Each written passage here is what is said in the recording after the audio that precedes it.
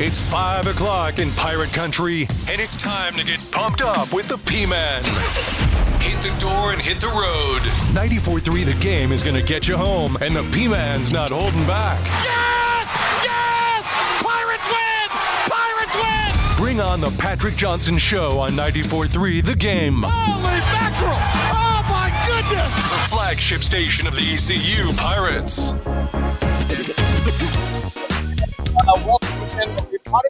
On this Thursday, we've got a brilliant little day outside. We got a little bit of rain rolling into the region tonight and tomorrow, but we'll get through it. The great Cy Seymour is going to join us coming up in a little bit as we have one of those abbreviated weeks. There's just some weeks it's not your week, and this is not my week this week, Pilk, on a lot of levels. So, do we need to play Hold My Beer, Patrick? No, we don't have time today.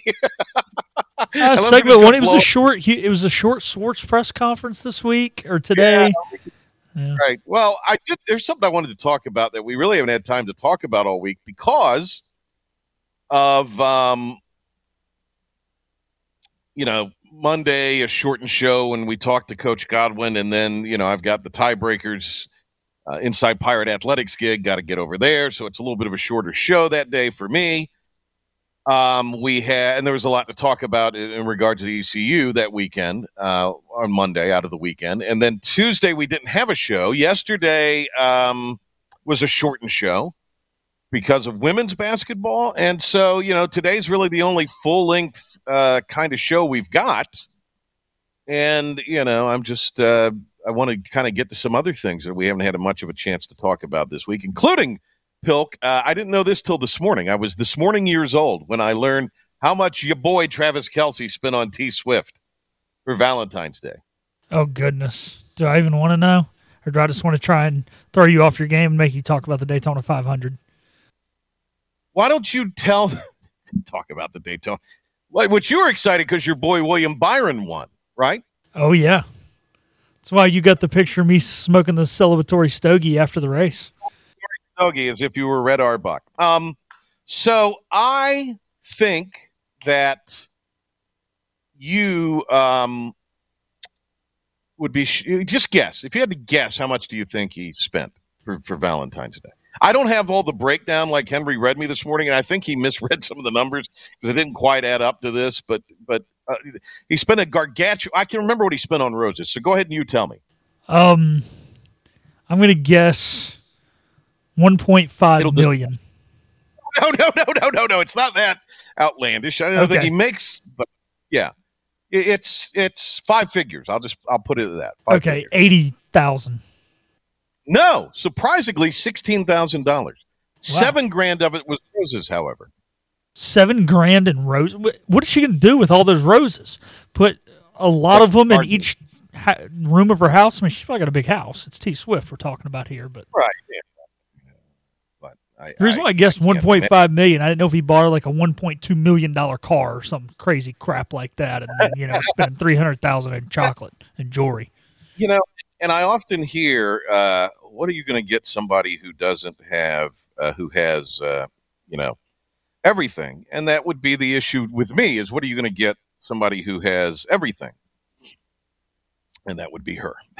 So I know he got a very expensive beret and a scarf for her, and I guess it's the thought that counts.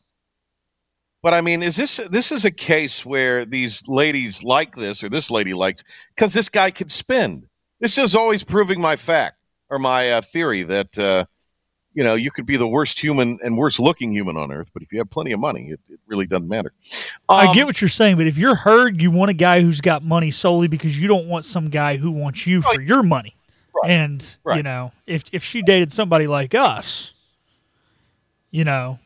normal 5-figure job here, she would think we're just in it for her billions. Right. Lots of things to tell you about, and again, a story I wanted to get to all week. We just hadn't had the time. Marvin Jarman's memorial, just to remind you of that, or the service arrangements. The visitation and viewing tomorrow from 4 until 6:30 at Wilkerson's Funeral Home, and the memorial service will take place Sunday at 2 at J.H. Rose inside of the Rose Garden. Wear rose green as opposed to what you would normally wear to a somber event such as a funeral. And that is to honor, that's the wish from Marvin and the family to honor, Rose Rampants, which he was Mr. Rampant. So, all right. Let's see here. What I wanted to tell you is the ACC late Friday last week asked a judge in Florida to pause the lawsuit that Florida State filed, which claims the conference is breaching its contract until the case in North Carolina, which is a similar case in a Mecklenburg County court, concludes. The ACC and Florida State sued each other in late December to resolve a dispute over what the university would have to pay if it opts to leave the conference. Lawyers for the Seminoles estimate the school would have to pay $527 million to withdraw from the league and regain control of its media rights, severing a contract that isn't scheduled to expire until 2036. The fees are argued as draconian and unreasonable restraints of trade in the state of Florida. So the two sides battling to determine which state court should rule on their dispute. The ACC wants the case to play out in North Carolina, where the headquarters are. Florida State wants it to be heard on their home turf, a circuit court judge in Tallahassee. ACC's filing on Friday argues that its grant of rights contract is governed by North Carolina law and that their North Carolina-based lawsuit should take precedence because it was first filed one day before Florida State submitted their case to a Florida court. Tampa Bay Times on that same day writing, buried in the 40-plus pages legalese the ACC made in a court filing Friday was a potential solution to the conference's weeks-long legal back and forth with Florida State. The Seminoles could buy back their TV rights from the conference. The ACC contends it owns those rights through 2036. That's because FSU signed a document called a grant of rights in 2016. Florida State granted the rights to broadcast its home games to the ACC through 2036. The ACC sold them to ESPN and distributes the money back to FSU and its peers. Whether that deal is enforceable could ultimately be decided by a judge in Leon County or Mecklenburg County, North Carolina. Again, this is from the Tampa Bay Times here. So, let me read this before I give the third option here. Let me see. As the ACC argues, FSU estimates it risks losing up to $427 million in TV revenue. If FSU is correct, then the Noles could exit for free. The ACC's motion presents a third option, so here that is. If Florida State wishes to regain control of their rights before the end of the term, it could attempt to repurchase them, but having to buy back a right which was assigned is not a penalty. It is simply a commercial possibility. A commercial possibility that had been raised previously in the dueling lawsuits. A price was not specified. Like everything in this legal fight, it is subject to negotiation. So I guess that's where the Florida State people think they're out is now. But I don't see how that's gonna be cost prohibitive. Much like what's going on there now is not cost prohibitive. If that kind of makes sense, if you know what I'm saying. So what do you think of that, Pilk? I don't think it gets Florida State out any cheaper, because that's essentially what they're fighting for here is television money. So I don't think it gets them out any cheaper. It might prevent the legal, it may prevent the legal back and forth and negotiation to try to get whatever it's going to be to get out of their current deal. But I can't see it. Can you, being something that would necessarily be that much cheaper, because it's all kind of subject for negotiation at this juncture? Yeah, I think what this is going to do is it's going to lay a foundation for a clear path. To your point, Patrick, that clear path is still going to have a very large dollar amount, which, like you said, will probably not be any cheaper for Florida State. But what it is going to allow Florida State to do is get out prior to that 2036 and allow them to jump ship into the SEC or the Big Ten, so that when we do have this football break-off that's undoubtedly going to happen, then they can just jump right out of the SEC or the Big Ten because those are going to be the two conferences that create this football Super League. Well, and the other thing I would say is this. If the ACC cedes any ground on this without it being such a harsh financial penalty that it's crippling to Florida State, then it's going to be Katie bar the door, and everybody's going to get out. Everybody's going to get out of there. And the ACC will go the way of the Pac-12, quite possibly. I mean, there's rumor and innuendo that NC State is Virginia Tech are talking to the Big 12 right now. That's some of the latest rumor and innuendo from the week. Again, a lot of things that have come out this week. We just haven't had time to talk about them. All right, let's hit a Pirate report really quick because we got Cy Seymour in the offing, and I know Pilk's got a busy evening ahead. He's a man about town. So here is today's Pirate report. And now, Patrick Johnson with today's Pirate Report on the flagship station of the ECU Pirates, 94.3 The Game. Sport says Rice is playing as well as anyone right now. Of course, they're coming off a big win against UAB where they blew them out last night. Getting ready to head to Houston to play Rice. I think this league said a lot last night when you see some of the results, and I think we're getting ready to play a team that, quite honestly, I think is playing as good as anybody in the conference right now in Rice. I look at them over their last 6 games, and they could very easily have 5 wins out of 6 games.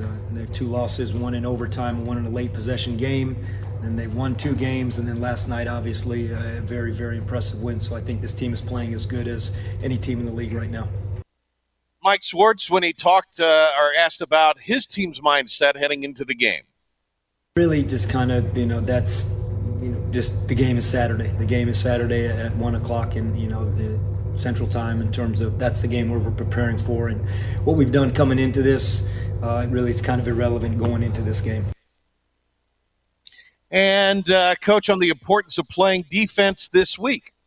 I have so much respect for Rice and Coach Scott Parra. I've known him for a long time. I know what kind of great job they do there. And, again, I just think they're really hitting their stride in terms of how well they're playing. Last night they scored 90-plus points. I think last night's win at UAB is as good of a win as anyone has in this conference to go on the road and a team that's basically in the top 4 of this conference and to win handily the way they did. So the preparation is always we need to play good defense to even give ourselves a chance on Saturday. But just Rice is a really good team. All right, and that'll be a 2 o'clock tip on Saturday, 1:30 airtime on 107.9 WNCT and 94.3 The Game.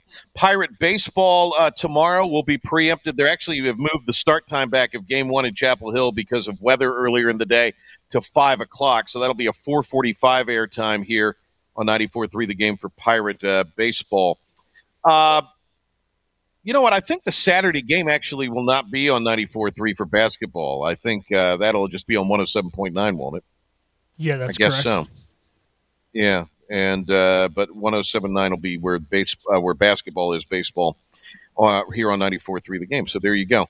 Yasavage, Root, and Hunter going for the Pirates. I have not seen the Chapel Hill starters, and it's not anything I have to concern myself with necessarily, Pilk. So I'm not. But it is a time that has been pushed back to 5 o'clock tomorrow. So there you have that. Pilk, have I missed anything today in the wide array of headlines? It's been a very up and down day today, very confusing day. A lot of out-of-the-blue calls that have rolled in, both good and not so great. So I've been a little preoccupied, as it were, today. Is there anything that I have missed in the wide world of sports that we need to discuss before we take a hiatus here in a little bit? We might do Hold My Beer. I doubt it, though. We don't have time. We got Cy Seymour coming up. I do not believe you have. I just checked with William, our intern, and he confirmed that there's nothing big that we've missed. Didn't William cover something recently for us? He covered basketball or something? Is that right? He had to cover baseball on Sunday because we had 2 people producing, 1 person going, and he stepped in like a champ and went to the baseball game. How'd that go? Did that go well for William at the baseball game on Sunday?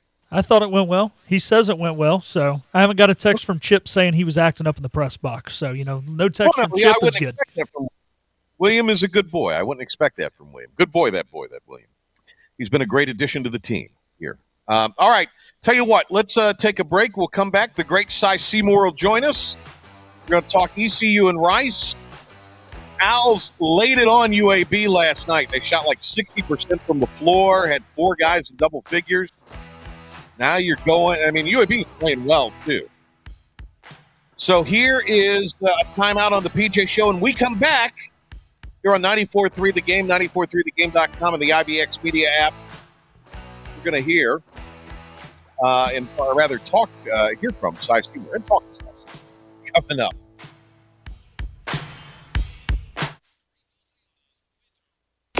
We are Riding shotgun with you on the drive home. It's go time. This is the Patrick Johnson Show on 94.3 The Game. Back in on the Patrick Johnson Show. We've got East Carolina basketball coming your way on Saturday here on 94.3 The Game as ECU will travel to Rice.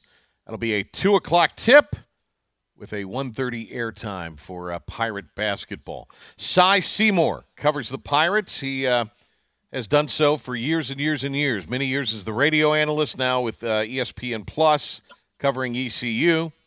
And despite my best efforts, he continues to trudge along here and have to deal with me. But that's okay. That's all right. Cy, how are you? I'm good, Patrick, and you're great to work with. You know how much I think of you, and it's a lot of fun. And I'm doing fine, and I'm down. I'm taking this interview a little bit further up the coast, but I'm in good shape. Okay. Well, look, there's worse places to be than at the beach, as you know, Cy. And, That's right. That's right. And we both know it. Big win for East Carolina against Tulane last time out. I think lost in all the hubbubaloo of the big sports weekend for the Pirates, and rightfully so. It was a huge weekend for all ECU athletics, but also the baseball season opener. Beating Tulane, especially holding them some 17 points below their average, big deal. Yeah, it really was a big deal. I thought ECU really defensively just came out, and that's what they're doing. That's why they're winning. They play great defense, and they came out and 58 points against a really good Ron Hunter's ball club's going to score points, and to hold them to that was really, really special. And give credit to Mike Schwartz and his staff for preparing. If they have time to prepare, I don't think there's anybody better that prepares than ECU. And a really big win. Cy, what really stands out in that game is the continued strong play of both R.J. Felton and kind of a resurgence after a lull for Brandon Johnson this season. Yeah, I really think that those two guys are your leaders, and they have to step up in the last 2 ball games. They've done that. They have really played well. RJ's been more consistent, but now Brandon's back to where he needs to be. He can rebound the ball. He plays hard, and he's knocking down his jump shots. He's doing a really good job. And we talk about it on the air. Walker he's playing really well. When you look at what Walker's doing, yeah, Jaden Walker, 6'5". Yeah. Jaden does things he does things off the ball. He can guard anybody 1 through 5. He gets rebounds. He doesn't score a lot, but when he does, like at the end of the half, he hit a layup that he can finish strong at the rim. And it's so important that he does that. And I think we talk about it a lot. We're seeing the growth of Bobby Pettiford, and we're also seeing the growth of Cam Hayes. They're getting back to playing for him. They hadn't played a lot in the last few years. In the last 2 ball games, they have really stepped up. And that's why ECU, for the first time, is 7-6 in this league, in a really good league. ECU's in the upper top part or the middle part. They got separation when they beat Tulane, but really strong showings by ECU. And it's been a group, and I'm leaving out guys. I know that, yeah. But you can see it kind of emerging, and if they can keep that going, they can have a strong end of the year here. The great Cy Seymour joining us here on the Patrick Johnson Show this afternoon. Cy, as you look at the coaching job that Mike Schwartz has done, but also you've got Mark Adams and the other assistants, you're a coach's guy. I'm a coach's son, so we both like to give shine to the head coaches and the assistants because they're very important.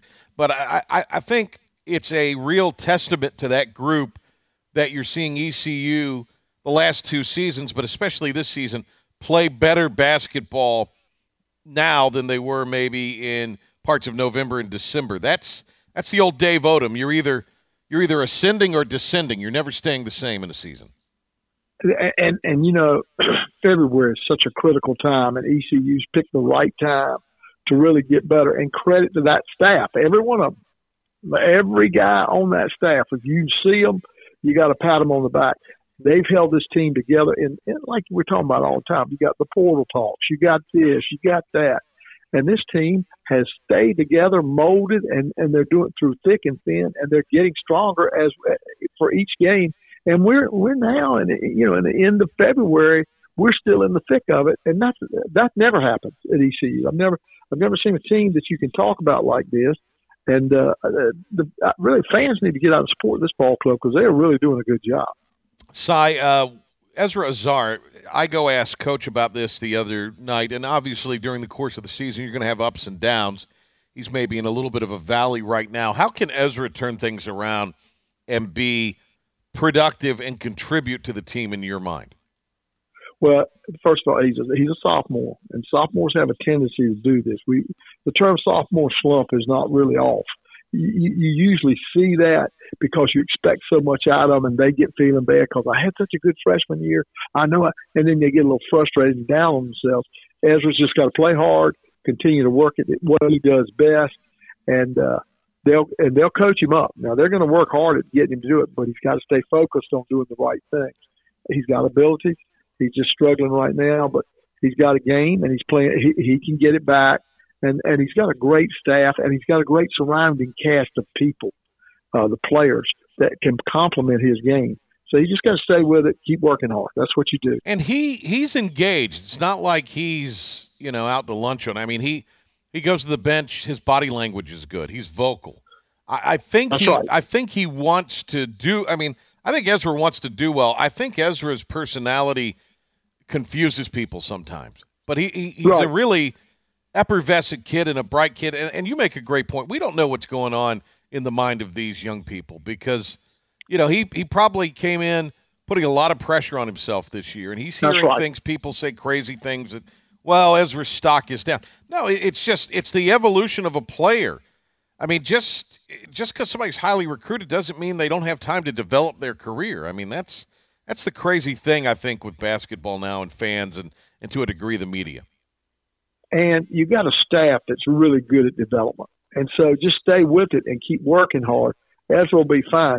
And the little things that you don't want him to do, I mean, he gets a thunder dunk, and he celebrates about a half a second too long on the rim. And I'm literally saying a half a second.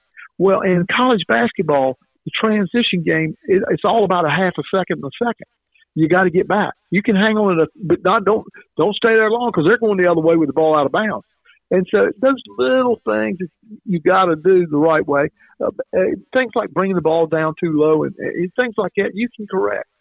Ezra's got the game. He's going to be fine. He just got to keep working on it. Cy, we got a lot of season left to be played here, and there's a JUCO wing that's committed. There are, of course, high school recruits. There's going to be the portal. When you look at the job of recruiting, and you got to recruit your own roster now. But when you look at all of that, it really, what do you think? What do you think that the next, kind of step as far as players that need to be added as pieces of the puzzle? And this is not to besmirch anybody, and who knows who will return from this roster? Not necessarily, because they're asked to go, or they might just on their own volition decide they don't want to play. I mean, we don't, and I don't know anything. We're just, this is all just conversation. But when you look at it, if you're able to, hold intact the majority of this roster, what would you say would be some pieces that ECU needs to definitely get to the next level? Well, and look, again, this is a whole new world for me too. It's the portal and seeing kids on. But teams. it's kind of the way you recruited when you coached at the JUCO level because it's a new team. It really is. Yeah. I was really fortunate. We had really good high school coaches in the area, and I know Art Pascal and Jimmy Green. Those guys at Norton Newman High were really good. this is how crazy it was, because you knew every 2 years you were turning over. You tried to get at least 6 of your kids that you know the systems that they were in back then. So I would try to get at least 6 kids from Newbern, Havelock, West Carteret, 6 of the kids, West Craven. You know, I tried to get kids that were playing in systems that I knew the systems I could go right into it. I didn't have to wait. You know, I didn't have to reteach. That was really nice because I was a one-man show, so you had to do it that way. And generally, then I would get 6 out of the area that were talents that were really good. But the bottom line for this staff, to me, I think the thing is they need experience, and they need experience now. So I think they've got to go to the portal, look for graduate students or something. I think they need to get maybe a couple of shooters and a big, at least 2 to 4 guys. That's how crazy it all is.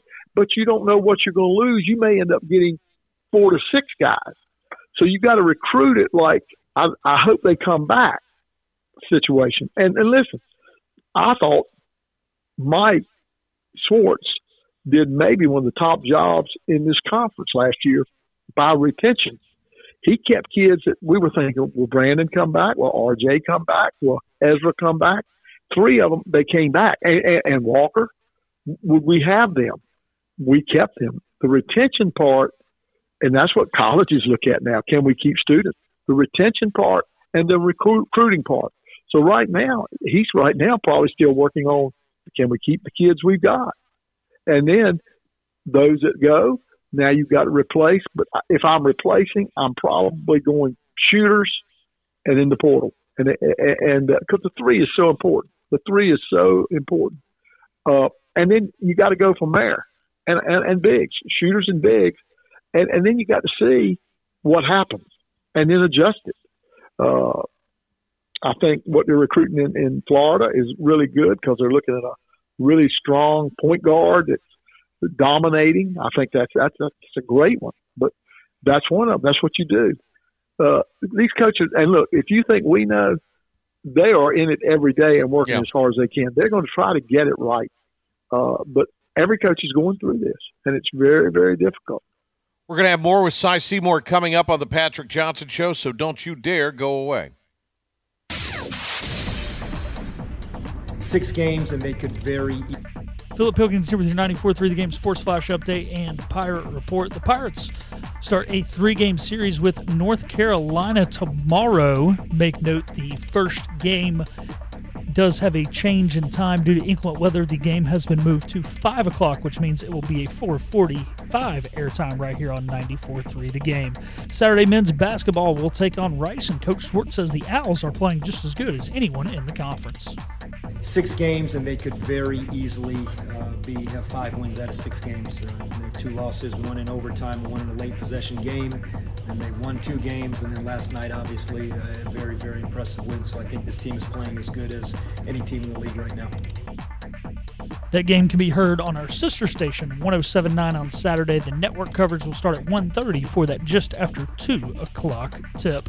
Also this weekend, the softball team will host the Pirates Invitational. They will be hosting Towson, NC Central, and Ryder. That was supposed to start at 10 o'clock. That has been bumped back to 1 o'clock tomorrow. Those games will also be played some on Saturday as well as Sunday. The lacrosse team will be in Greenville, South Carolina as they travel to Furman for the weekend, and the indoor track team has the conference championships this weekend. ECU football has announced their new defensive end and outside linebackers coach. Rico Zachary will join the Pirate Nation. He is currently the head coach at Westlake High School in Georgia. However, Coach Zachary did spend time with Blake Harrell at Kennesaw State. The Canes are back in action tonight as they host the Panthers and trying to make it 4 in a row. MLB spring training got started. The Cactus League today with the San Diego Padres and the Dodgers. The Dodgers put up a snowman in the first inning of that game and currently lead 14-1 in the top of the 7th. More Cactus League games tomorrow. However, the Grapefruit League does not start until Saturday. That'll do it for your 94.3 Game Sports Flash Update and Pirate Report. More with Cy Seymour on the other side of this timeout. Sometimes you just don't know if you want to kiss him or slap him. Ow! Either way, he'd probably like it. The Patrick Johnson Show on 94.3 The Game. No show tomorrow. We'll be preempted for Pirate baseball. We got Pirate basketball this weekend with the 1:30 airtime on 107.9 WNCT and 94.3 The Game. Cy Seymour is with me here this afternoon on the PJ Show as he is enjoying life down at the beach right now. Cy, let me ask you one other thing. We talked about, the portal and what you got to go get and retaining players. We invoked the name of Mark Adams in our last segment and talking about the assistants. I think Mark Adams has as much to do with why this team has succeeded this year defensively and improved as anything. And that's not to say that Mike Schwartz hasn't had his hand in it, but I think in many ways it's allowed Mike to be more of a CEO than just to concentrate solely on defense. But let me ask you, he got a pretty healthy buyout. He obviously has had a really good career. If he's able to stay in Greenville, isn't that going to be a big deal for this program? Well, I think any time you get a coach of that caliber to be in your program, I mean, this guy was the Big 12 coach of the year. I mean, he's the real deal, and he's a great defensive coach. Now, don't let anybody kid you. Mike Schwartz is the head coach and is a great defensive coach, and he lets Mark Adams speak up and do. But Mike is the head guy. Sure. But the bottom line is he's getting a lot of good help. I think all of them are good. Every coach he's got, Riley, all of them are just so good. But if you can keep a piece of the puzzle like Mark, because Mark is older and he's been through the wars as a head coach, and he's got to be tried. Listen, you got to be careful there because he doesn't want to push in too much because he's been there. So he has to go kind of he does it the right way. He don't want to step in and he's chomping at the bit to go all the way in to tell, but he knows Mike Schwartz is the head coach, so he's doing it the right way. Yeah. He's the, it's like I said, elder statesmen are the best. They really are. He doesn't have to prove a thing. He's seen it all. And Mike's smart enough to use Mark Adams with his wisdom to help his program. And you know what? Mark Adams is smart enough to know how far he can go and not make Mike Schwartz upset, because he's just beginning his career as a head coach. It's the best of both worlds if you can keep him. And I hope he stays, because when I get to talk to him, he gets it, and he likes his ball club. He likes working here. Riley played for him, so it's a group of people that really are really good at what they do, and we're fortunate enough to sit back and watch it, and it's a treat. The thing that Mike Schwartz does, his energy level and his intelligence level on all ends are really working hard. And here's a guy that can calm you down a little bit, say maybe try this, or talk to Riley, who's fired up too. It's a great team over there. All the coaches. I'm leaving all names. I'm sorry, but they're all good. They're excellent, and we just want them to. That's part of the key. If you can keep coaches, that's a big deal too. It is. Cy Seymour, analyst on ESPN Plus for ECU basketball. Next broadcast of Plus will be the season finale on the 9th against Charlotte. I'm looking forward to that. First up, though, Cy, is Rice, and all they did yesterday was go on the road and shoot 60% and blow out UAB in Birmingham, 94-71. And they were led by Makai Mason, with 19 and 6 assists. He also had 6 rebounds. What's interesting, and then, they had the forward, too, that scored 18 points. So, I mean, this is not a team that this is a group that could score some points, and that's kind of the thing you have to sort of, be concerned about here, is that they're going to pump in some numbers. They're gonna knock down some shots if they're hot, and you're going to be in their building. You've been to that barn before. It's not exactly an easy place to play as the visitor, just because it's just not a huge atmosphere per se. Yeah, not at all. This is a school that's basically got 4,000 to 5,000 undergraduates, but they also have an $8 billion endowment. It's 17% of getting acceptance rate. It's kind of like the Duke of Texas is what Rice is, and they were great in baseball. They're no longer the baseball power that they once were. I know people will say, well, we got Rice in the league, but they haven't been Rice since the older statesman left that job. They're not the same in baseball. Basketball, they've always struggled. But listen, they beat Memphis at Memphis, too, this year already. They shot 58% from three yesterday against Andy Kennedy's ball club at UAB, which is a good upper-crust ball club. So they're going to come in, and you're going to be ready. Pierre's going to have his team. Scott Perry is going to have his team ready to play. And this confidence level here, when he just beat UAB, who is now 9-4, they're going to come in home and they're going to be confident. So you're going to see two teams. ECU's confident, but this Rice team is confident. And so they show the potential. When you beat Memphis at Memphis this year, and then you also beat UAB, who's the upper echelon of this league, they're good, even though their record doesn't show it. They are much better than you think. They are right there. They're 4-7, 4-9. But when you talk about they beat Rice and UAB, you better bring your A game. Yeah, because they can. If they're hot, they beat anybody. Yeah. Also, last night Charlotte gets throttled by Memphis, who wins by 24. And Memphis, look, if they're going to make any kind of run, it has to start now. That's right. And that's what's scary. If ECU has Memphis at home after this game with Rice, they have them next week. That's another one people need to come out to. They have Memphis coming in, and Memphis is the wounded animal. And, and when you think about it, they're the Yankees. They're the Dukes. They're the Carolinas of this league. No, everybody's scared of them. It's in their DNA to win. And they think they should win every game. They just think that way. And right now they're struggling and they're trying to stay alive. And you better be ready because this team is too good to stay where they are. They're 8-6. Well, ECU 7-6, and they're trying to get back up to where they need to be.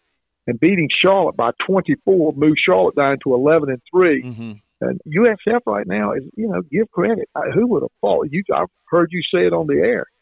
You got the coach of the year there. He's 13-1. I mean, he is. USF is having a heck of a year. And so then Florida Atlantic and Charlotte, they're right there at 10. Right. Florida Atlantic 10-3 and Charlotte 11-3. Well, speaking of Florida Atlantic side, they're at Memphis on Sunday. Yeah, see, that's what I'm saying. It's crazy. And all of a sudden you could look up and they lose that. It is really a mixture of teams that who knows who's going to win what. And what ECU they're walking to a tough situation to win and then turn around and come home against a wounded Memphis team that is playing like that. I mean, you beat Charlotte by 24. And Charlotte was in second place. Yeah. Well, now, it moves them down with 3 losses. There's 3 of them tied there. SMU's coming on strong, too, at 10-3. They're playing really well. Let me ask you, league. Is Amir Abdur-Rahim the coach of the year for USF? I memean, that's kind of a settled piece of information, isn't it? I mean, there's no doubt. I think he's 13-1, and they were picked last. I mean, or, near the end. So you got to say he's the coach of the year. And you know what? He did it at the portal. I mean, he brought 9 kids in, 1 freshman, and they're just playing good. And basically emptied the roster. And those kids have bought in. They're playing well, and give them credit. They knocked off UTSA on the road yesterday. They'll play SMU Sunday. So that's a pretty nice little doubleheader for the American Sunday. SMU at South Florida at noon, and then at 2, FAU in Memphis. Not bad basketball watching Sunday. Then you got they'll go to Charlotte on March 2nd, have Tulane in their building, and then close it out at Tulsa.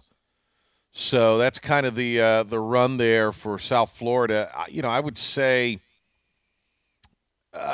fairly favorable. I mean, you got SMU, but you got them at home. You do have Charlotte on the road, but I would say, Tulane and Tulsa, those are games that you would imagine USF would be favored in. So I think that bodes well for them. Ultimately, I mean, in your mind, is there a possibility that if FAU wins the tournament in Texas in a couple of weeks, that this would only be a one-bid league? Yes. Not enough quad one wins. Yeah. And yet the league is really good. I'll tell you what, we're going to have a great showing in the other tournaments because these teams are good enough to beat anybody. It's just the way the world works. How do we solve that? Because, I mean, there is good basketball in this league. And, I mean, there are teams that, I'm not saying would win the whole thing, but, I mean, there are teams that could get in the tournament and be real trouble and, make a run maybe. And it's just, or, at least win a game. It's just, to me, I've never quite wrap my mind around is, why don't people acknowledge what you and I see kind of game in and game out? There's some really good teams in this league. Well, the thing that I think about is in the Pro Golf Tour, you take after 2 days, you take about 30%. Okay. In basketball, in football, we're having bowl games with like 75% of the teams go to a bowl game. It is really ridiculous what we do in football. I think what they should do, because there are 350 teams, is you double their amount. You go to 128. And you can do away with conference tournaments. I don't care what you do because they don't mean anything anymore. You just go ahead to 128 and take the teams that should be in there. And so all of a sudden now you're taking – and you take – everybody gets an automatic bid, which is 30-some bid. Well, that means 90 other schools are getting in. Now everybody's in there. It should be because you can just go by RPIs. You can do it the right way there. Yeah, exactly. Yeah, go by the net, and all of a sudden, they're in, and it's okay. And look, it's basketball. You play through 2 times a week. It's not like you couldn't fit this in. You could even fit it in with a conference tournament. You could still do this. It just makes sense. I would think the way to go is drop the conference tournaments, and have sites, or let the higher seed play at home. Everybody plays 1 game extra, and then you're down to 64. And it's not that, and it's well deserved. You're still only taking a third of the teams. People will say to me, "Hey, look, we went to a football bowl game." Well, if you're 6-6, should you have been in a bowl game? That should be dropped down. They're doing it right now. What that should be in football, you have 130 teams. You should probably have bowls that have 40 teams. You should have 20 bowls. That's what we should have. Instead, we have 42 bowls. 84 teams go. You really watered it down. And you know what that was really done for? To keep the heat off of the 4 game teams that are being played in bowl games. The 4 teams they take for the Final Four. That's not the answer. Open that up to 16 teams. That's enough. You won't have. I know you can't get to 40 bowls because of the trouble, but then you have alternative bowls after you take a 16-team playoff system, then take the other 12 teams and play another bowl game. I mean, it's crazy what we do in football. Instead of arguing about this team being in and Florida State being left out, they wouldn't have been left out. And now they're going to go to a slightly edited version of that. But I'm saying take 16 teams and go a month tournament. That's what and you go a month. I mean, that's what it is. You go from 16 to 8 to 4 to 2, and you're in the championship game. It's not that hard, that part of it. The part you're doing now is how you going to do it all. It's going to get difficult. It's going to get difficult to do what they're trying to do. We'll see how it works out. Hey, Cy, thanks a lot for the time as always. We'll talk to you soon.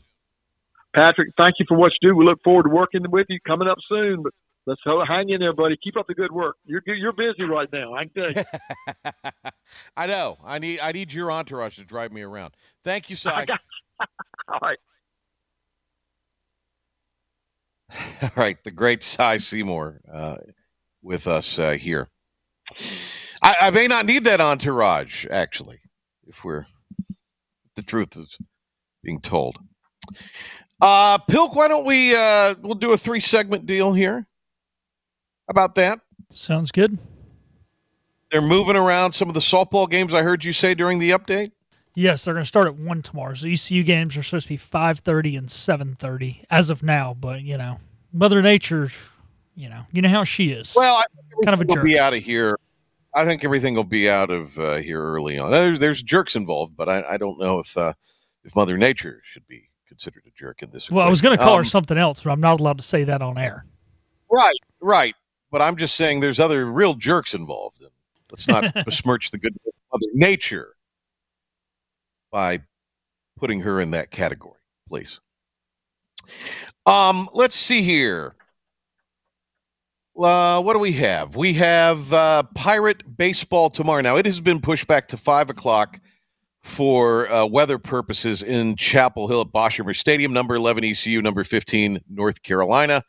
And the Pirates and Tar Heels, the first of a 3-game series. The second game will be played Saturday at 2 at the Segra Stadium in Fayetteville. And then, of course, the 2 o'clock game will be played on Sunday at Clark LeClaire Stadium. So 4:45 the airtime tomorrow. We are preempted for baseball. And that is what you will be hearing tomorrow during this time on 94.3 The Game, 94.3thegame.com, and the IBX Media app.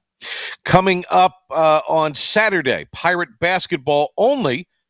Get this right, only on 107.9 WNCT, and that will be a 1:30 airtime for the network, a 2 o'clock tip for that game coming up on Saturday. ECU at Rice, and Rice coming off a big victory last night at UAB, which had been playing really well. UAB had beaten North Texas over the weekend and was playing pretty good. They had gotten a win over Memphis here recently, blew them out. So that was a big win for Rice. Nothing to sneeze at there. All right. Big thanks today to Cy Seymour for joining us on the program. Good to have Cy on. We'll be back Monday as we'll go inside the ECU Clubhouse with Cliff Godwin. Stephen Igo will join me there. We'll also have Inside Pirate Athletics for you coming up on Monday at 6 o'clock from Tiebreakers, Fells Fork.